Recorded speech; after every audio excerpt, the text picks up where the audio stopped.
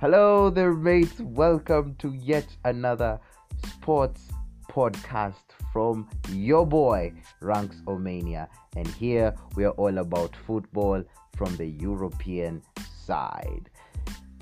Last night proved to be quite a dramatic scene, proved to be quite a dramatic weekend, rather, with brilliant comebacks from Manchester United, great wins from AC Milan, salvation from Arsenal, and as well as the draw from Real Madrid and Sevilla. Now Manchester United came back a goal down to win the game 3-1.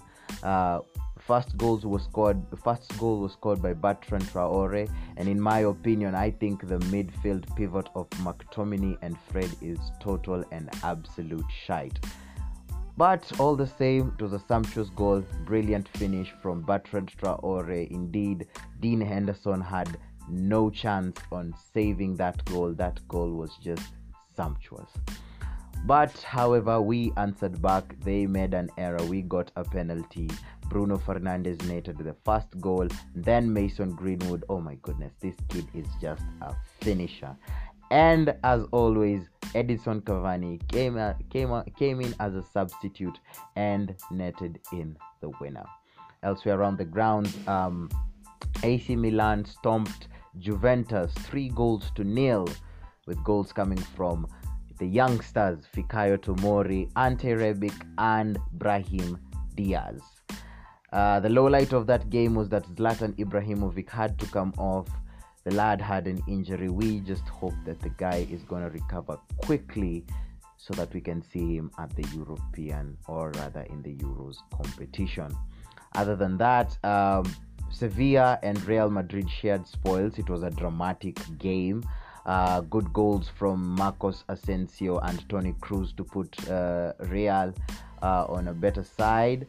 However, Ivan Rakitic and Reyes said no to that. They could have easily gotten the winner, Real Madrid. Real Madrid could have easily gotten the winner, but Casemiro's shot was deflected wide. And also in other news, Arsenal got the better of Big Sam. Mikel Arteta got the better of Big Sam, and he stomped them 3-1. Apparently, Arsenal, in as much as they sit ninth and whatnot, they managed to get the better of Big Sam and left Big Sam all dazed. So we go back to the La Liga side. It's pretty dramatic over there because we have a couple of games left. I think there are 3 or 4 thereof, and it's a tough race. It's a tough race because it's Atletico Madrid sits at 77 points, and the Los Blancos as well as the Blaugranas follow them neck and neck, 2 points off the top. So it's really a tight race at the La Liga side, and I can't wait to see the end of it. And in other news, we hope that Maguire is really going to recuperate as fast as possible. The captain, fantastic. I know for some of our fans at Manchester, some of them are hailing that injury and saying that it's good that Maguire is injured and stuff, but Maguire helps out big time.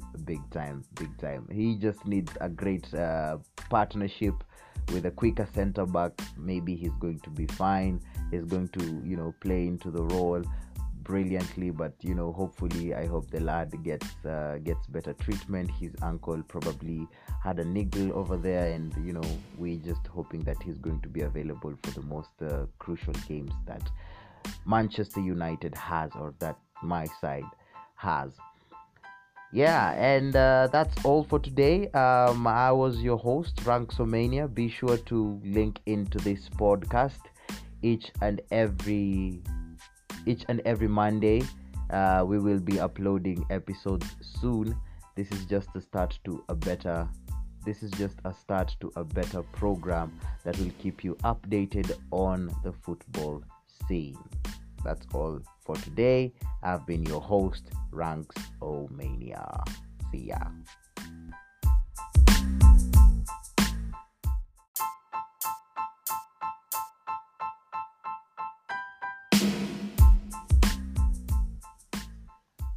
Yo, good morning everyone.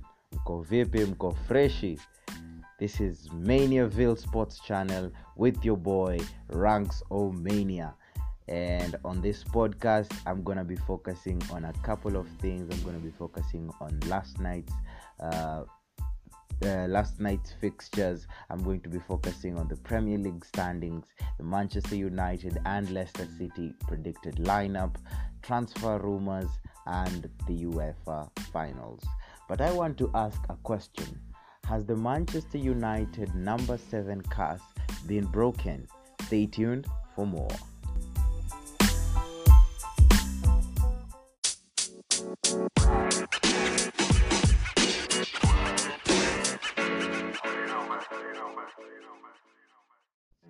Right, so let's go into it.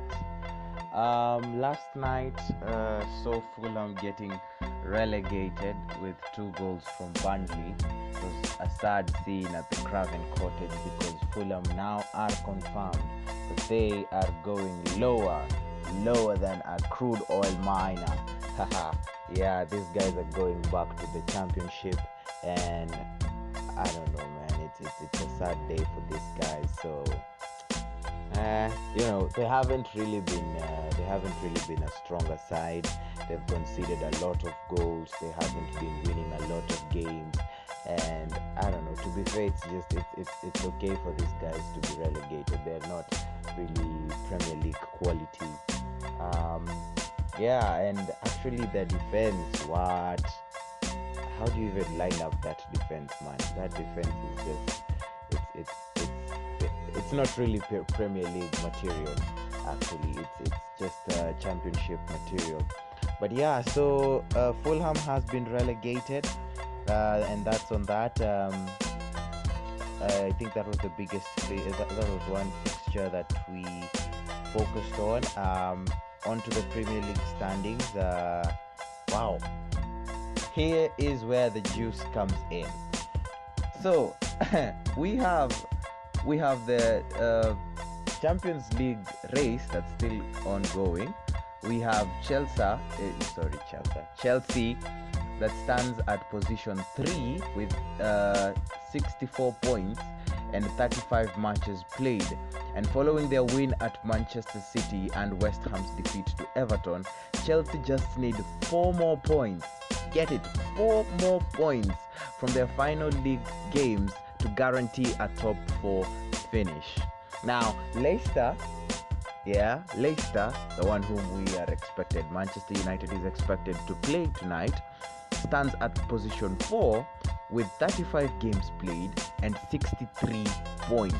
Now, these guys have already conceded a lot of goals from Newcastle. That was like their salvation plan, That was their Jesus, and they didn't see it coming. Steve Bruce got them down. He handed them 4 goals like it was, I don't know, man. I mean, Leicester City bottled that position 3, in a very, very careless way. But that means that they still need 7 points from their final 3 games. They can still so that they can guarantee a top 4 position. But it's really, really tough because behind them is West Ham and Liverpool, and both of these, all of these teams can actually, pull up a great performance. So Leicester really need to, tighten their screws. They need to tighten their defense. They need to, get rid of that fatigue and really get their head into the game if they want to secure a place in the Champions League, play. And elsewhere, West Ham also stands at 5th in position, 35 games played and 58 points. points tally, but man, these guys can actually make it to top 4 if they continue. If they just become a little bit serious. They've been bottling. They've bottled, I think, 2 games. They bottled that one with Everton, and that puts them 5 points behind Leicester, and they only have 3 games to go. So they need to win 2 games if they wish to qualify for the Champions League. As well as Liverpool. Liverpool has been, wow. They've turned Anfield into a brothel. These guys have been shipping points like Amazon, man. These people have been playing this. I don't know what happened to Liverpool, man. You were supposed to be the champions, defending champions, and now you sit at 6th.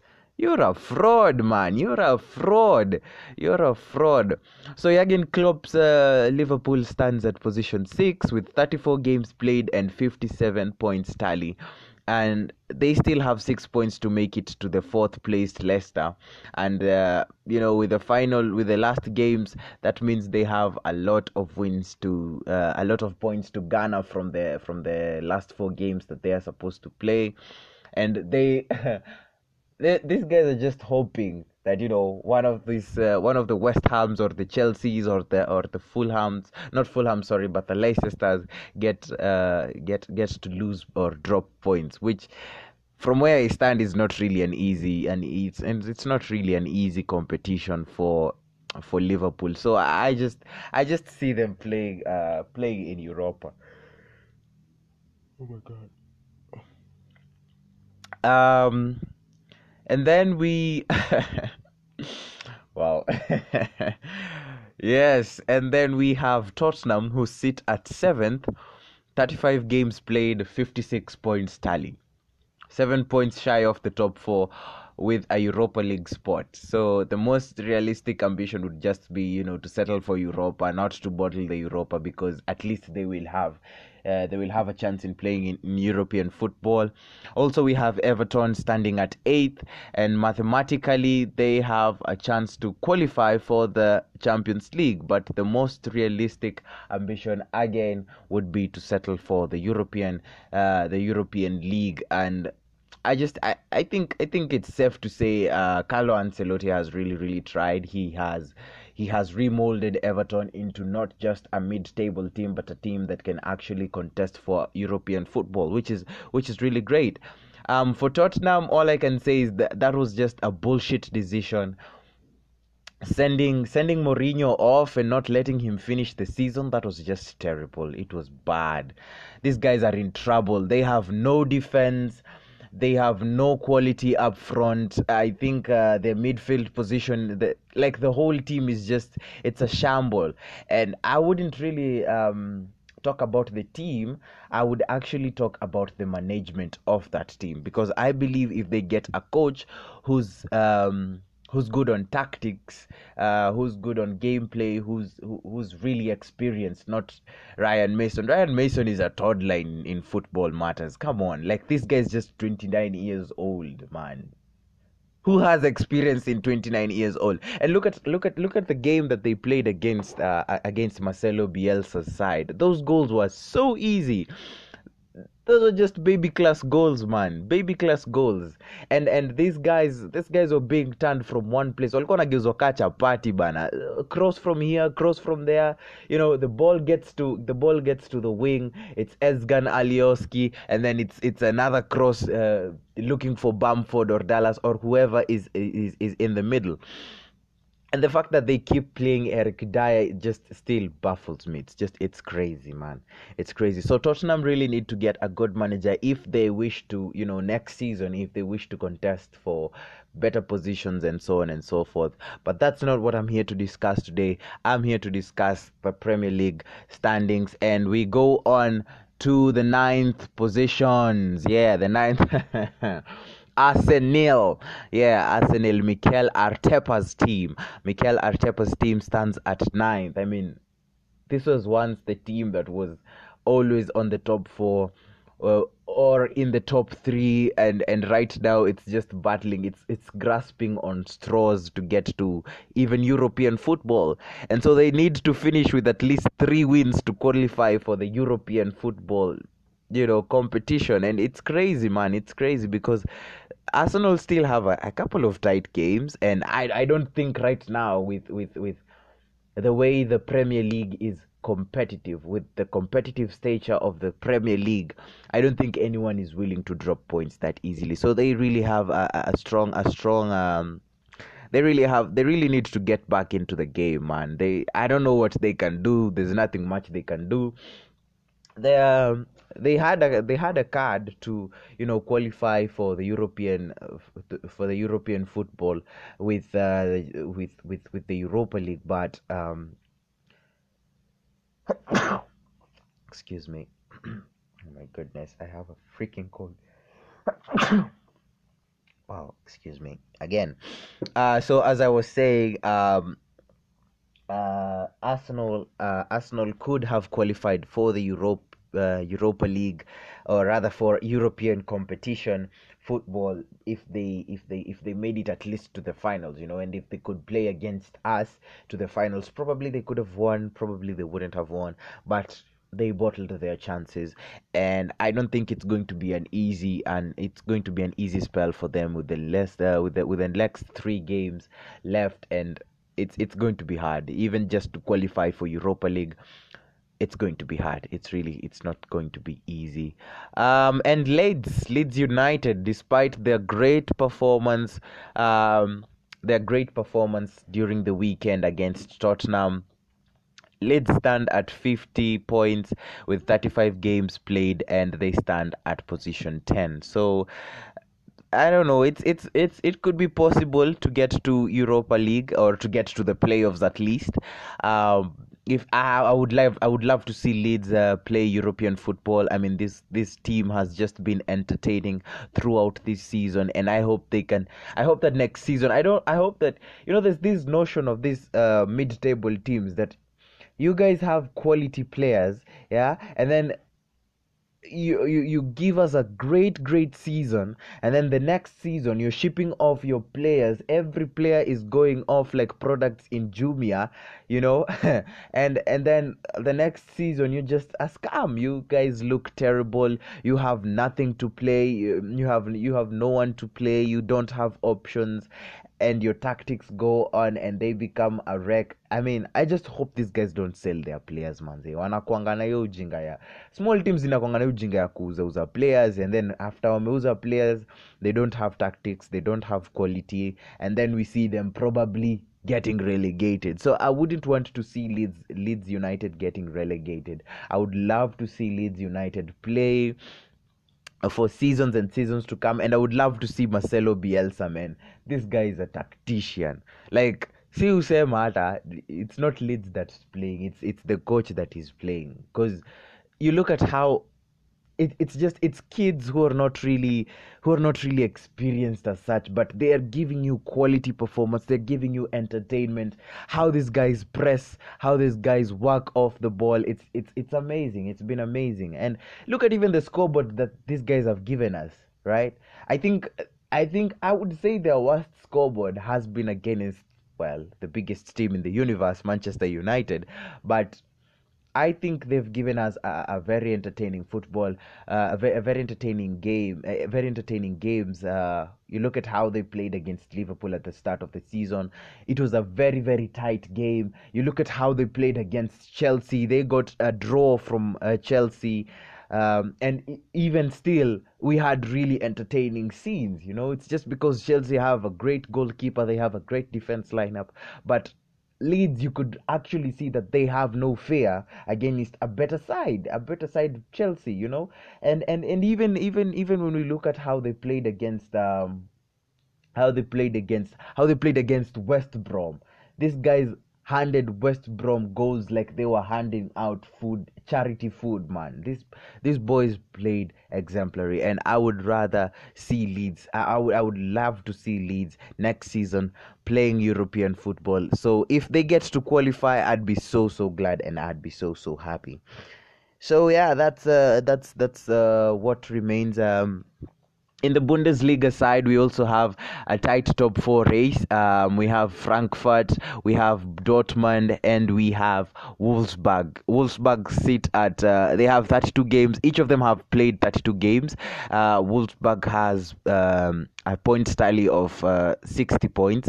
Dortmund follows them neck and neck with 58, just 2 points shy of the third place, and Frankfurt just 1 point behind Dortmund. So again, that also is a very tight race at the Bundesliga. Of course. With Bundesliga, it's just monopoly going around, and it's funny when Bayern always win the league and they have to pretend that we are happy that you've won another league. It's crazy. I think that that side needs a little bit more competition. Someone needs to challenge Bayern, and this monotony of just Bayern lifting the trophy every other season, it's getting boring right now. So yeah, so the third, fourth, and fifth position, these guys are still battling for the Champions League qualifications, and yeah, the fixtures are really crazy. Leipzig facing Wolfsburg, Mainz facing Dortmund, Schalke facing Frankfurt. I think Frankfurt are the only team that can actually get away with some points in the next three fixtures. Um, Again, Wolfsburg are set to face Mainz after playing Leipzig. Dortmund are fixed with Leverkusen, and Frankfurt are fixed with Freiburg. So, as I said, Frankfurt really seem to be the better side that can actually get to qualify for Champions League if they play good football. Of course, they might secure a place in the Champions League. But Dortmund, and we can't really deny the fact that Dortmund has been struggling, yes, but it's still finding itself in the top four position with great performances from the youngsters, Erling Haaland, and so on and so forth. So yeah, um, we move into the Manchester United and Leicester predicted lineup. So it's just going to be hard, man. I mean, these like Manchester United is fatigued. We actually saw that last game. Manchester United is just, it's fatigued, man. This team has been playing games and games and games, and Ole has been doing. Kuna shida moja na Ole, sijui mbona umse ajui kurotate squad. Like, mbona usirotate squad? You have Van de Beek at the bench. Mbona usitumie Van de Beek? Uko na quick center backs. We are complaining that we need a new center back, but we also have a quick center back in Tuanzebe. Man, okay, yes, I understand Tuanzebe has been causing a lot of errors in the defense. Every time he would come on, obviously, and a score on goal and so on and so forth. But still, with the right partnership, Rome wasn't built in a day, man. Rome wasn't built in a day. And look at how Pep Guardiola is giving chances to youngsters like Nathan Ake. Nathan Ake got to play against Manchester City. Yeah, they lost, but at least that experience keeps a guy going. I know we are grinding results, but we are wearing out our players, and that was seen. That is the reason why our captain Harry Maguire got injured, and even Bruno Fernandes. Bruno played a lot of, like, if it wasn't for the penalty, the whole game Bruno alikuwa amefichwa kabisa. He wasn't really providing that much. He wasn't creating that much. He was giving a lot of missed passes. So it's the fatigue, and it's clear that this guy is tired. This guy has played numerous games, each and every game, Monday Thursday, Saturday Monday Thursday, like that type of football. And sometimes we've even been having Manchester United has been experiencing double game weeks. So to have a person play all those games, obviously he's going to be fatigued. But that's not what I'm here to talk about. I'm here to talk about the predicted lineup. So, and Leicester, just to delve into Leicester a little bit. Leicester also has been having a great performance. Isipokuwa hawa wase wamekuwa na injuries, key injuries, key injuries from Harvey Barnes. I don't know if Harvey Barnes is back. I don't think James Maddison has been back. And Jamie Vardy hasn't had that quite, that interesting season. But all the same, these guys have been scoring goals through Iheanacho. That Nigerian football has been, that Nigerian baller has been balling across the defense. Like in the last couple of games, Iheanacho has been scoring. So we can't just say that, wale ni Leicester, wale tutachapa. We can't really say that. We have to be in the game. We have to produce quality if we really want to solidify our number 2 position. So in goal, I think Dean Henderson is going to start. Obviously, they've created this vendetta to De Gea. The British press has created a vendetta to De Gea, and I don't think it's right. I don't think it's the best thing to do, because this guy has put us literally in the finals. So he should be given games also in the Premier League. So, but Ole is just the man with full of surprises. So in goal, I expect Dean Henderson, and the captain partnership. We all know that Maguire is not going to be participating. So in goal, I expect. In the centre halves, I expect Lindelof with either Tuanzebe or Bai. Right back, Aaron Wan-Bissaka, obviously. Left back, Luke Shaw. In the midfield pivot, is going to play that shite midfield pivot. He's going to play McTominay and Fred. And then Pogba is going to be thrown wide. Pogba is going to play as the left midfielder. And then number 10 role, Bruno Fernandes, obviously, because without Bruno Fernandes, that team is clueless. Yeah, without Bruno Fernandes, we are nothing. And on the other side, he will go with either Dan James. There are plenty of options on the other side. He could go with Dan James or Mason Greenwood or Marcus Rashford. And then in the number 9 spot, I think he's going to go. He's not really going to start Cavani. I don't think he's going to start Cavani because Cavani is known to be injury prone. So I think he's going to start. He's going to start Marcus Rashford. I'd go for Marcus Rashford as my number 9, and then on the wing, on the right wing, I think he's going to go with either James or Greenwood. One of the two is going to play as the number 9. So yeah, that's my predicted lineup. I think Leicester, I couldn't really talk much about Leicester. I'm not really a Leicester fan, so but obviously I expect Kasper Schmeichel, Wesley Fofana, Johnny Evans as the centre backs, and probably I think Leicester could play a back 3 against us. When they play a back 3 against us, they are really a strong side. So I expect probably Wesley Fofana, Johnny Evans, and Chala Soyuncu. In the midfield, I expect Ndidi. I expect to see, if Maddison is fit, I expect to see Maddison. And who else? Oh my goodness, this guy. Oh my god, his name is really jinake nanipotelea. Yeah, and up front, Mark Albrighton. I expect Mark Albrighton in the midfield. And who else? There's this. Yeah, Tillmans. Good. Yeah, Tillmans. I expect Tillmans.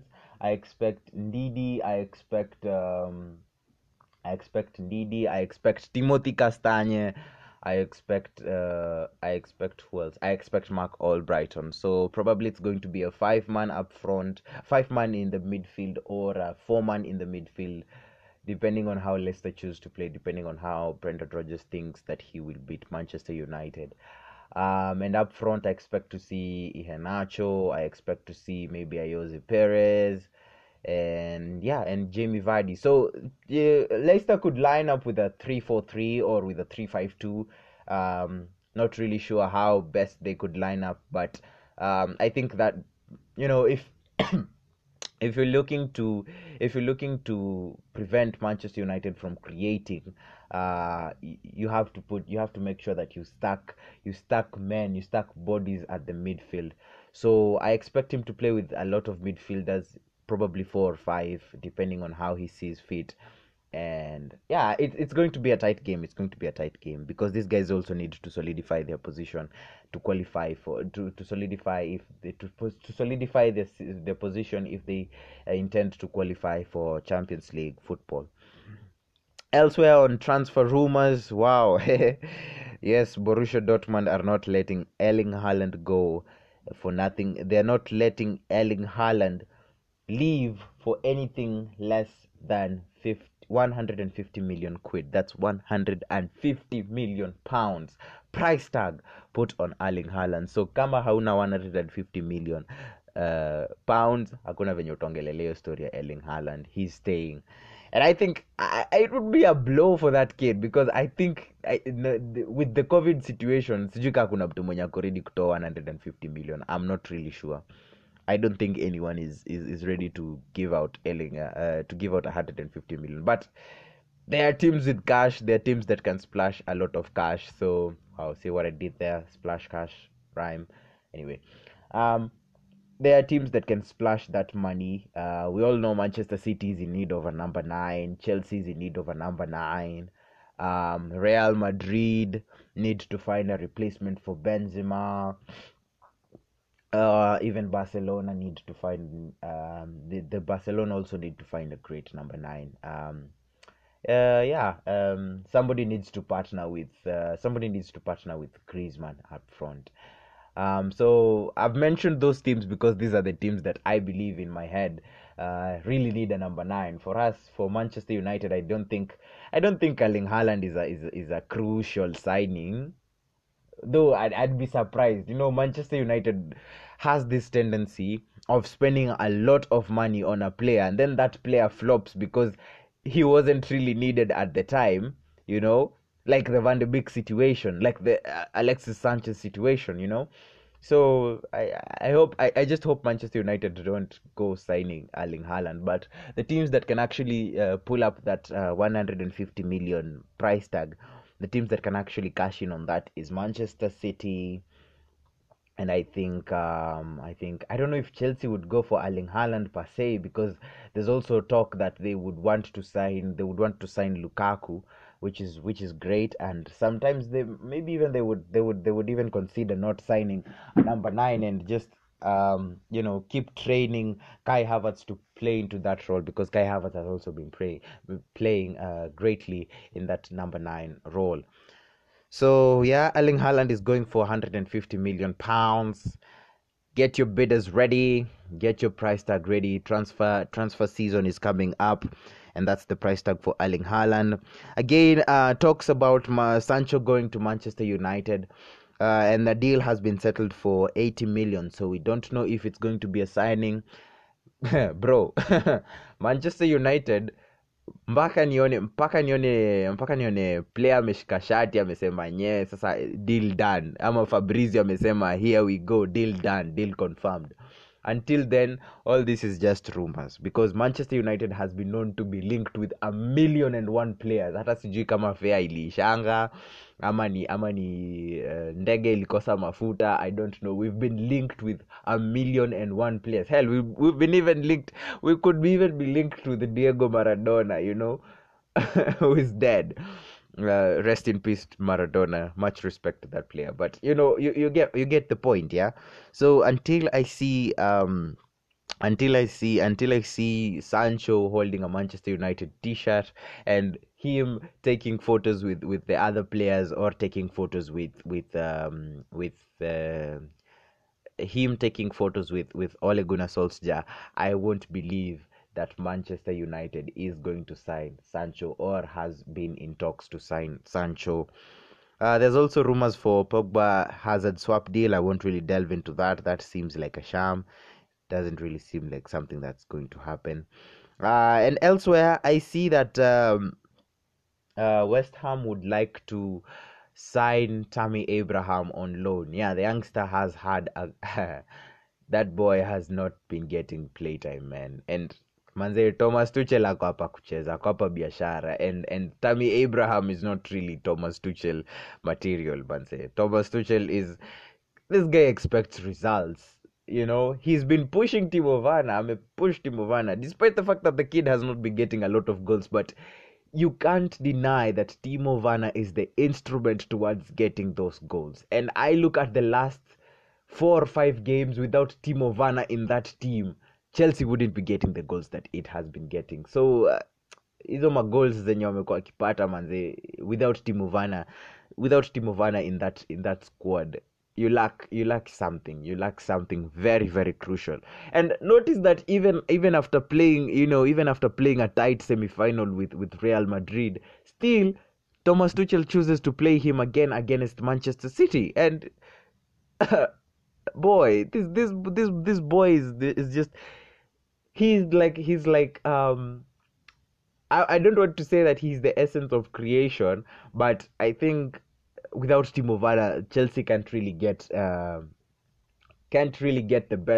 best of, can't really, disturb the opposition's defense without someone like Timo Werner. His runs are incredible. How he offloads the ball is incredible, and I don't know. Without Timo Werner, I don't think Chelsea would be wherever it is right now. Timo Werner has been instrumental. So that has left Tammy Abraham with no positions, and the kid has been getting very, very few minutes, and every time Tammy Abraham comes into comes into the game, time passes like a kidney stone, because there is no quality. He will either miss, he will ask for an assist, and then he will deflect the shot wide, and he's like 2 yards, two free kick yards, him against the keeper, na hakuna kitu mse anafanya. So Tammy Abraham is not really Chelsea material. He needs to find his form, just like our very own Lord Jesse Lings. He needs to find his form, and I hope that he does when he goes to West Ham. If the deal is going to be decided, Chelsea want to sell him for £40 million. So, but West Ham want to sign him on loan. So I don't know how that deal will go, but let's just hope that the lad finds a team. Yeah, David De Gea might be leaving. Yeah, I am so sorry, man. Dave, man, if you ever get to listen to this podcast, man, say, Dave, I am so sorry. The fact that Dave had to go see his son or his child getting birthed or getting born, being brought into this universe, the fact that he just had to stand there as a father and get punished for that has been outrageous, man. It has been outrageous. I don't see the reason why Ole Gunnar should play this guy on cup matches. Manze, De Gea is our rock at the back. Without De Gea, I don't think even as a team, even as a football club, we would be in the position we are in today. I don't think. Because look at when we had a bad season with Jose Mourinho, it's De Gea who put us like on 6th place or on 7th place. Those Europa League, those Europa League positions have been brought up courtesy of De Gea. De Gea has been making numerous saves, and look at even how he played against Roma in the semi-final, man. Why would you sell this guy? Why would you sell this man? There's absolutely no reason to sell David De Gea. But when you have two quality goalkeepers, and both of them are battling for the number one position, it becomes a problem. Chances are, Dean Henderson won't be settled. Don't get me wrong, I don't have anything against Dean Henderson. He's also a great goalkeeper. But when you have two quality goalkeepers, it becomes a problem. So maybe Manchester United are looking to do away with the high wage price tag. Obviously, if De Gea is to stay for another season, obviously he would want atataka ongeze mshahara, and I think this is what Manchester United is trying to avoid, but I don't know. Hopefully, we get to a solution. And wow, and Cavani has signed a new deal. He has signed a 1-year extension he has added a 1-year extension in his contract, and which brings us to the topic of the day. Has Edinson Cavani finally broken the number 7 curse? Man, this boy Edinson Cavani. Like, his reading of the game has just been amazing, man. This statistically, he has played 15 games. He's had 5 assists, and no, he's scored 15 goals, sorry. He's scored 15 goals, he's had 5 assists, and he's played 35 games. That's if I look at it from my standpoint, and notice that Edinson Cavani hasn't been getting 90 minutes, and there's been a spell in which Edinson Cavani has been injured. So think about it, if this guy was fully fit since we signed him, and look at how much he's produced. Edinson Cavani has just been amazing. He's been our signing of the season, if you ask me. I don't think, man, look at the Southampton. He's been really making a lot of difference, man, when he's been coming off as a sub. Look at the Southampton game. Look at the RB Leipzig game. Look at the Burnley game. This guy has been playing great, man. This man, Edinson Cavani, has been amazing. Look at even the Tottenham game when we scored 3-1 against Tottenham. Look at how this guy played. This guy has just been amazing. Edinson Cavani has been amazing, and I think he has finally found he is actually turning out to be the key in that number 9 position, which is why I do not see the need to sign Erling Haaland. There is really no need to sign that guy. What I think Manchester United needs to sign is a quick centre back and a good and a person who can recover the balls at the midfield. That midfield pivot of McTominay and Fred is going to remain absolute shite, but we need, because I look at how N'Golo Kante recovers the ball from midfield. I look at how Rodri recovers the ball from midfield. I look at how Højbjerg, for crying out loud, Højbjerg recovering the ball from midfield. Declan Rice recovering the ball from midfield. Wilfred Ndidi recovering the ball from midfield. Hell, even Yves Bissouma, come on, or even a Ruben Neves. So we need that number 6 who can actually recover the ball from the midfield. He can provide. We need someone like a prime Michael Carrick or a prime Frank Lampard. We need someone who can actually help us, because our problem is not scoring goals. Our problem is defending, and we have to play a shit midfield pivot because we do not have a better centre back pairing. So we need a better centre back pairing, somebody who can actually command that defensive line. I would go for a Jules Koundé. I would go for Pau Torres. Pau Torres was magnificent in that very rare game against Arsenal. And I would also go for Varane. Varane. I don't know how the deals are going, but Manchester United needs to sign a quick centre back and a great CDM. We need a CDM, for crying out loud. We need a CDM. The reason why we're not even seeing the best of Van de Beek and I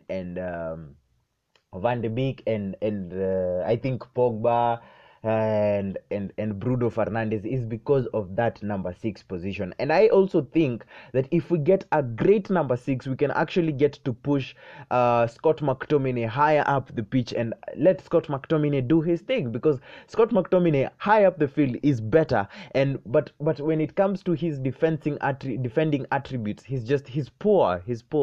So we need someone who can recover those balls and make less errors from midfield. And I think we need to sign a centre back, not a centre back, but we need to sign a centre back, but we need to sign a centre defensive midfield. And wow, the UEFA Champions League finals is set to play at Wembley Stadium.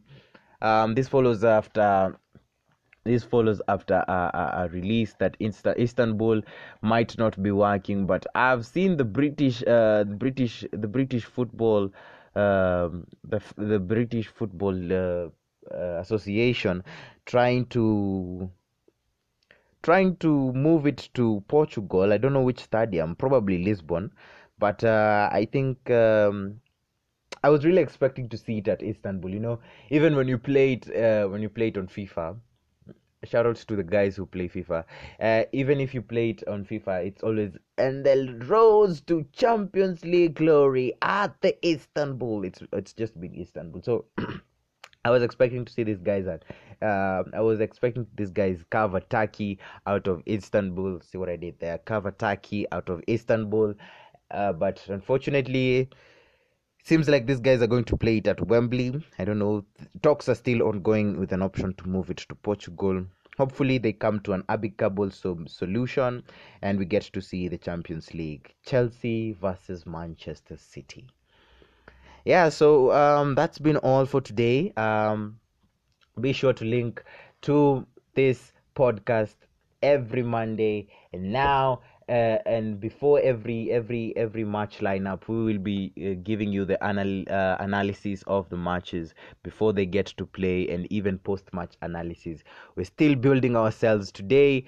Today I hope to get better plays, so make sure you share this podcast. Make sure you tell your friends to tell your friends to tell your girlfriends to tell your girlfriend's friends to tell your girlfriend's friend's mother to tell your girlfriend's friend's mother.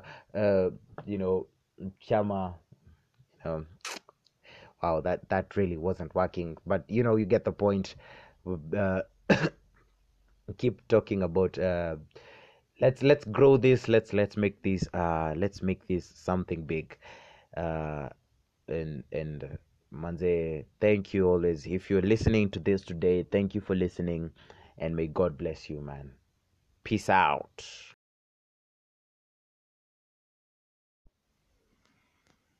Hello there once again. Welcome to this Maniaville Sports Channel podcast, and it's your boy Ranks Omania. Manchester United 1, Leicester City 2. I'll be like, oh God, hold me back, because I am fuming. I mean, come on, blood. Come on. How the hell do you put a kindergarten squad against an experienced squad? That was bullshit from Ole Gunnar Solskjaer. That was just stupid. And I blame him. I blame the manager for our loss, because the players who played last night hadn't gotten any minutes.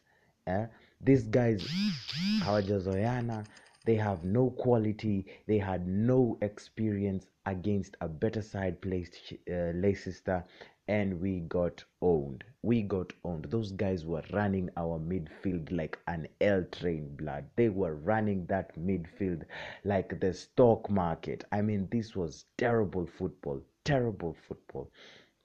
And we just gave it out to Manchester City so easily. It was bad, it was poor. I didn't like that game. It was terrible, man. It was terrible. Matic is slower than a snail, blood. Slower than a snail, man. Oh my goodness. I mean, those goals were just terrible. Lapse of concentration in the midfield, everything. I mean, if Ole does not sign a CDM or a centre back, he is going before Christmas. Take that and cash it into the bank. That man is dead food, blood. If he doesn't sign a center defensive midfielder and a center back, he is not going to stay in that football club. He better think about something. He better think about a center back and a CDM in the summer. Otherwise, oh my goodness. Oh my goodness. I am just so pissed at that loss. It was a terrible loss. Terrible loss. I mean, come on, blood. This is Manchester United. You're supposed to play quality football. We have a name. We have a name. Come on. Terrible. Honestly, I wouldn't say much in this podcast, man. I'm just super furious. I don't even think I have anything more to say in this pod. I'm just wow. Hello and welcome to the Maniaville Sports Channel, where I, Ranks Omania, will be giving you the scenes that unfolded during the weekend. Yes, it was a dramatic weekend and it was crazy, with Leicester winning their first FA Cup to Juventus, swiftly moving into the Europa League, and Alisson spoiling the party, and so much more. If you have no idea, this is the Maniaville Sports Channel, streaming on Spotify. So log on to Spotify, click on the podcast menu and search Maniaville Sports Channel. Let's get on to it now. Leicester City won their first FA Cup title. After almost half a decade of going without a trophy, Leicester City claimed their first FA Cup title after a 1-0 victory against Chelsea. Now, everything was all blue until Youri Tielemans fired a rocket into the heart of Chelsea's goal and scored the winner. Chilwell would then equalize, only for VAR to rule it out as offside. So congratulations to Brendan Rodgers and Leicester City for winning their first FA Cup title. It was a well-deserved win, and congratulations are in order. Elsewhere around the grounds, the Silence to You in Turin is proudly sponsored by Napoli FC. Yeah, this was after Napoli secured 3 points in their match against Fiorentina, and despite Andrea Pirlo's win against Inter Milan, Napoli would still qualify for the Champions League place next season, leaving Juventus at 5th place. And my question today to you is, do you think Cristiano Ronaldo will stay in Juventus for the next season? Send your comments to 0790-432-481 and I'll be reading your responses in the next podcast. Elsewhere around the grounds, the race to the La Liga title is turning into a grand finale. Yes, it is turning into a great and grand finale, with the two La Liga giants, that is Zizzo's Real Madrid, closely behind Atletico Madrid. Atletico Madrid stand at the top with 83 points, while Real Madrid are at second place with 81 points, just 2 points away from being crowned the champion. So there's only one game left at the Spanish Liga side, and I am just wondering which Madrid side will lift the trophy. In relation to that, in the French Ligue 1 side is almost coming to a close as well, with Lille at the top, strongly followed by PSG, and it's also a fierce battle with these two giants, and I can only hope that the last game will be the match decider. And on our big story today, Alisson spoils the party at the Hawthorns. Yes, once again, Big Sam was left all dazed, with the Merseyside Reds gaining 3 crucial points that gives them a fighting chance for a place at the Champions League. The goals came from Carl Robson-Kanu, who swiveled through the Liverpool defense and scored the opener, only for Mo Salah to answer back with an Egyptian blessing. West Brom would answer with the set-piece corner, only for VAR again to rule it out as offside. But that wasn't all. That wasn't over. The match was decided by Alisson Becker's header, which came from a set-piece goal. It was a corner, a brilliant cross struck by Alisson Becker, and he made the game 2-1. It was a crucial 3 points, and now Liverpool stand a chance of being at the Champions League as we await the duel between Leicester City and Chelsea once again, who are set to lock horns on Tuesday the 18th. You know, Leicester City, Chelsea and Liverpool, one of these teams could get a chance at the Champions League, and one of these teams could bottle that chance and qualify for the Europa League. Who is it going to be? Is it Leicester? Is it Liverpool? Is it Chelsea? Stay tuned for this and much more only on the Maniaville Sports Channel, and I have been your host, Ranks Omania.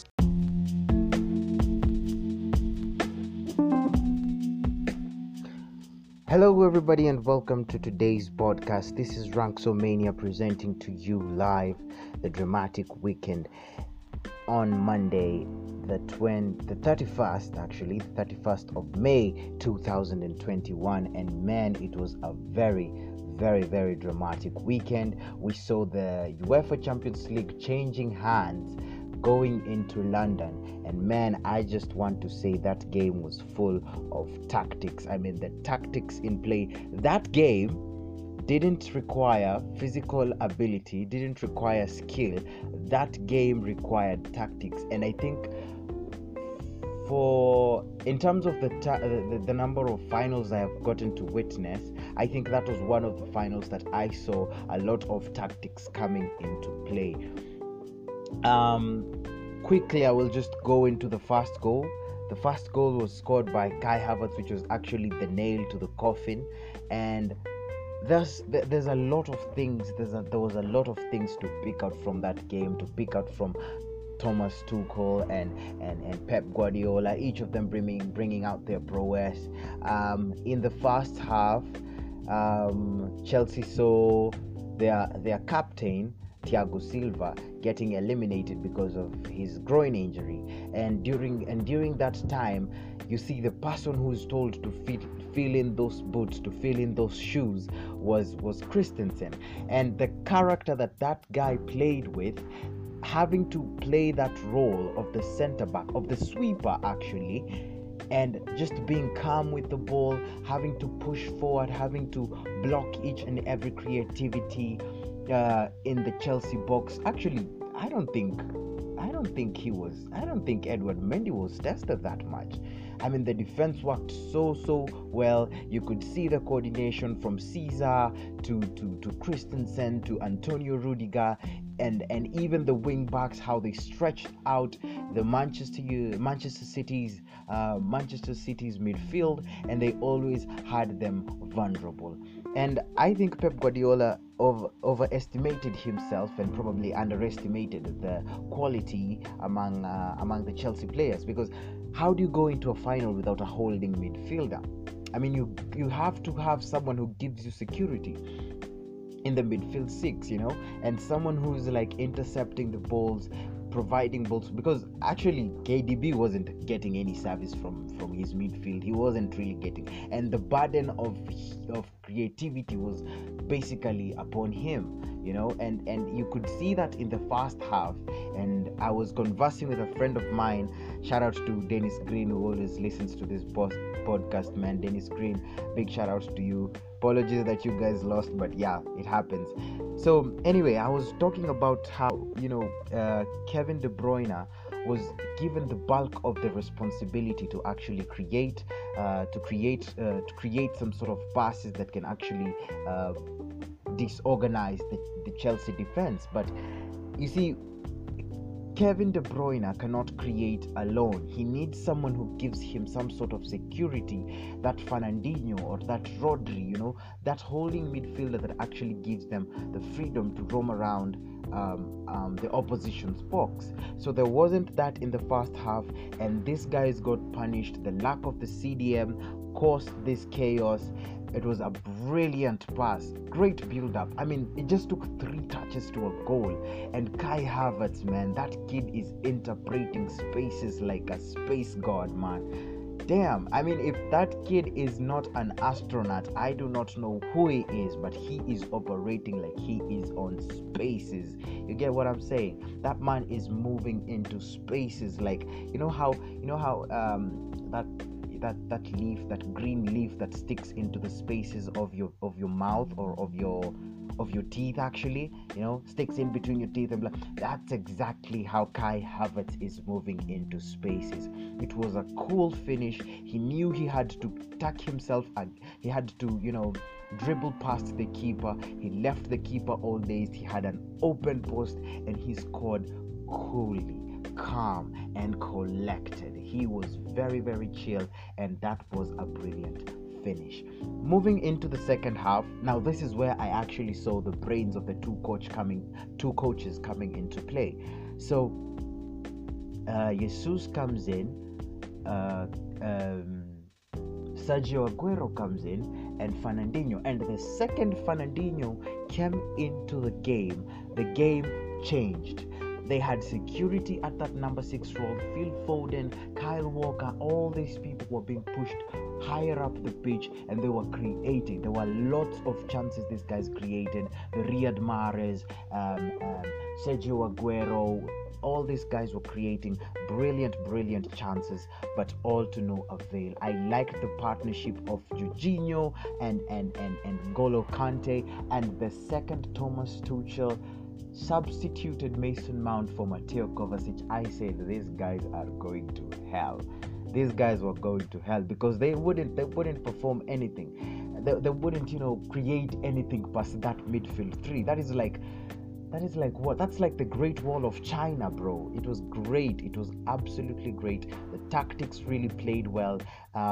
Played in the favor of Thomas Tuchel, and he got the cup. He is celebrating. He is having fun. And I just want to mention something about that game. You look at that final. You look at how these coaches witnessed how they could switch the tactics, because at one point, in the game, it was a 4-3-3 with I think 3 or 4 false nines in Manchester City's side, and then it switched into a 4-4-2. And in that style of play, I mean, if you really want to see where coaches get paid, where coaches earn their money, is on the substitutions and the tactics. And that was what played in that game. And I wish Ole Gunnar Solskjaer could see this. I wish he could witness that final and see how really you should play against your opponent in a final. You have to have a plan B. You need to have substitutions. You need to trust your bench. Despite everything that happens, you still need to trust your bench and play like you mean to win. Because even though Kevin De Bruyne was eliminated because of the injury, these guys were still pushing, but unfortunately they could not squeeze water out of a rock. That's the Chelsea defense, and it was so great. It was a display of experience and knowledge, and that football that coaching knowledge. Really, it was that came out in, like, it just came out openly. And so the basic thing that Ole Gunnar Solskjaer, I'm sorry to bring him into this analysis, but the basic thing he needs to learn is how he should trust his bench, how he needs to switch up his team to perform squad rotations and to see people who can actually befit the roles in that substitution side. His subs should really count. Subs really count. They play a big role in each and every game. They will either push you forward, or they will solidify your lead, or they can even change your game. But anyway, congratulations to Chelsea for winning the UEFA Champions League. You're now the champions of Europe, and I am scared shitless for what Chelsea is going to bring in the summer, man. I think it's going to be crazy. It's going to be an interesting Premier League, and it's going to be great. It's really going to be great. But that's all for today. Again, congratulations to Thomas Tuchel and his squad for winning the Champions League. And it was embarrassing. It was really embarrassing. Sergio Aguero wanted to leave the Champions League on his back, but he wasn't going to do that. But that's all for today. Thank you everyone for joining us today, for joining me today in this dramatic weekend podcast. I'm gonna enjoy giving you more of the news in the football scene. And my name is your boy, Ranks Omania.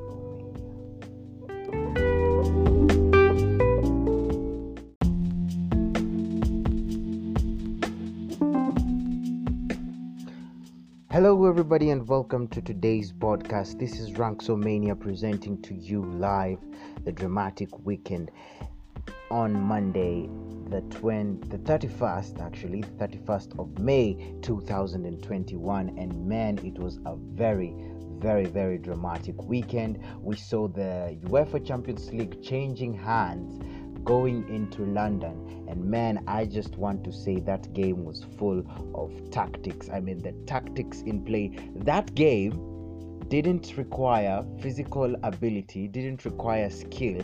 That game required tactics. And I think in terms of the number of finals I have gotten to witness, I think that was one of the finals that I saw a lot of tactics coming into play. Quickly, I will just go into the first goal. The first goal was scored by Kai Havertz, which was actually the nail to the coffin. And there's a lot of things. There was a lot of things to pick out from that game, to pick out from Thomas Tuchel and Pep Guardiola, each of them bringing out their prowess. In the first half, Chelsea saw their captain Thiago Silva getting eliminated because of his groin injury, and during that time, you see the person who's told to fill in those boots, to fill in those shoes, was Christensen, and the character that guy played with, having to play that role of the center back, of the sweeper actually, and just being calm with the ball, having to push forward, having to block each and every creativity in the Chelsea box. Actually, I don't think Edward Mendy was tested that much.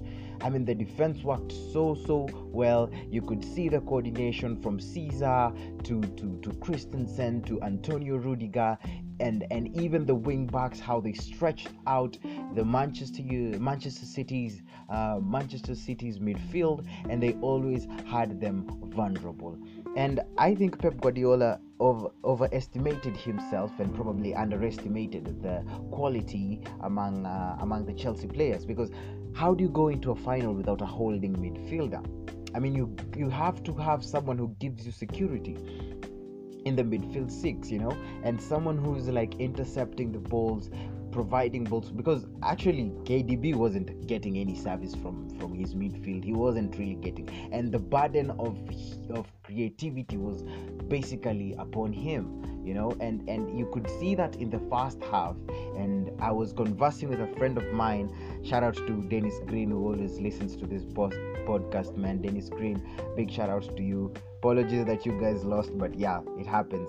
So anyway, I was talking about how Kevin De Bruyne was given the bulk of the responsibility to actually create some sort of passes that can actually disorganize the Chelsea defense. But you see, Kevin De Bruyne cannot create alone. He needs someone who gives him some sort of security, that Fernandinho or that Rodri, that holding midfielder that actually gives them the freedom to roam around the opposition's box. So there wasn't that in the first half, and these guys got punished. The lack of the CDM caused this chaos. It was a brilliant pass, great build-up. I mean, it just took 3 touches to a goal.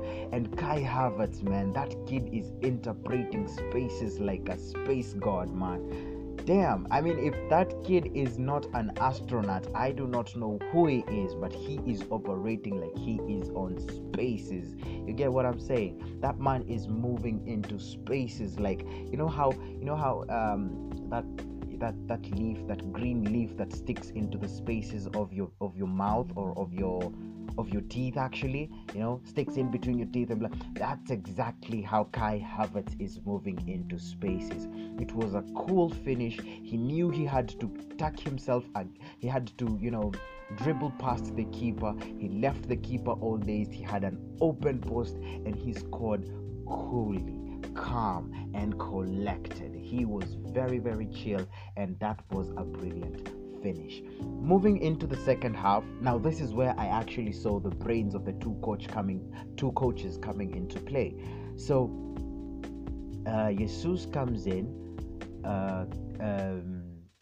Sergio Aguero comes in, and Fernandinho. And the second Fernandinho came into the game changed. They had security at that number 6 role. Phil Foden, Kyle Walker, all these people were being pushed higher up the pitch, and they were creating. There were lots of chances these guys created. Riyad Mahrez, Sergio Aguero, all these guys were creating brilliant chances, but all to no avail. I liked the partnership of Jorginho and N'Golo Kante, and the second Thomas Tuchel substituted Mason Mount for Mateo Kovacic. I said these guys are going to hell. These guys were going to hell because they wouldn't perform anything. They wouldn't create anything past that midfield three. That is like what? That's like the Great Wall of China, bro. It was great. It was absolutely great. The tactics really played well. Played in the favor of Thomas Tuchel, and he got the cup. He is celebrating. He is having fun. And I just want to mention something about that game. You look at that final. You look at how these coaches witnessed how they could switch the tactics, because at one point, in the game, it was a 4-3-3 with I think 3 or 4 false nines in Manchester City's side, and then it switched into a 4-4-2. And in that style of play, I mean, if you really want to see where coaches get paid, where coaches earn their money, is on the substitutions and the tactics.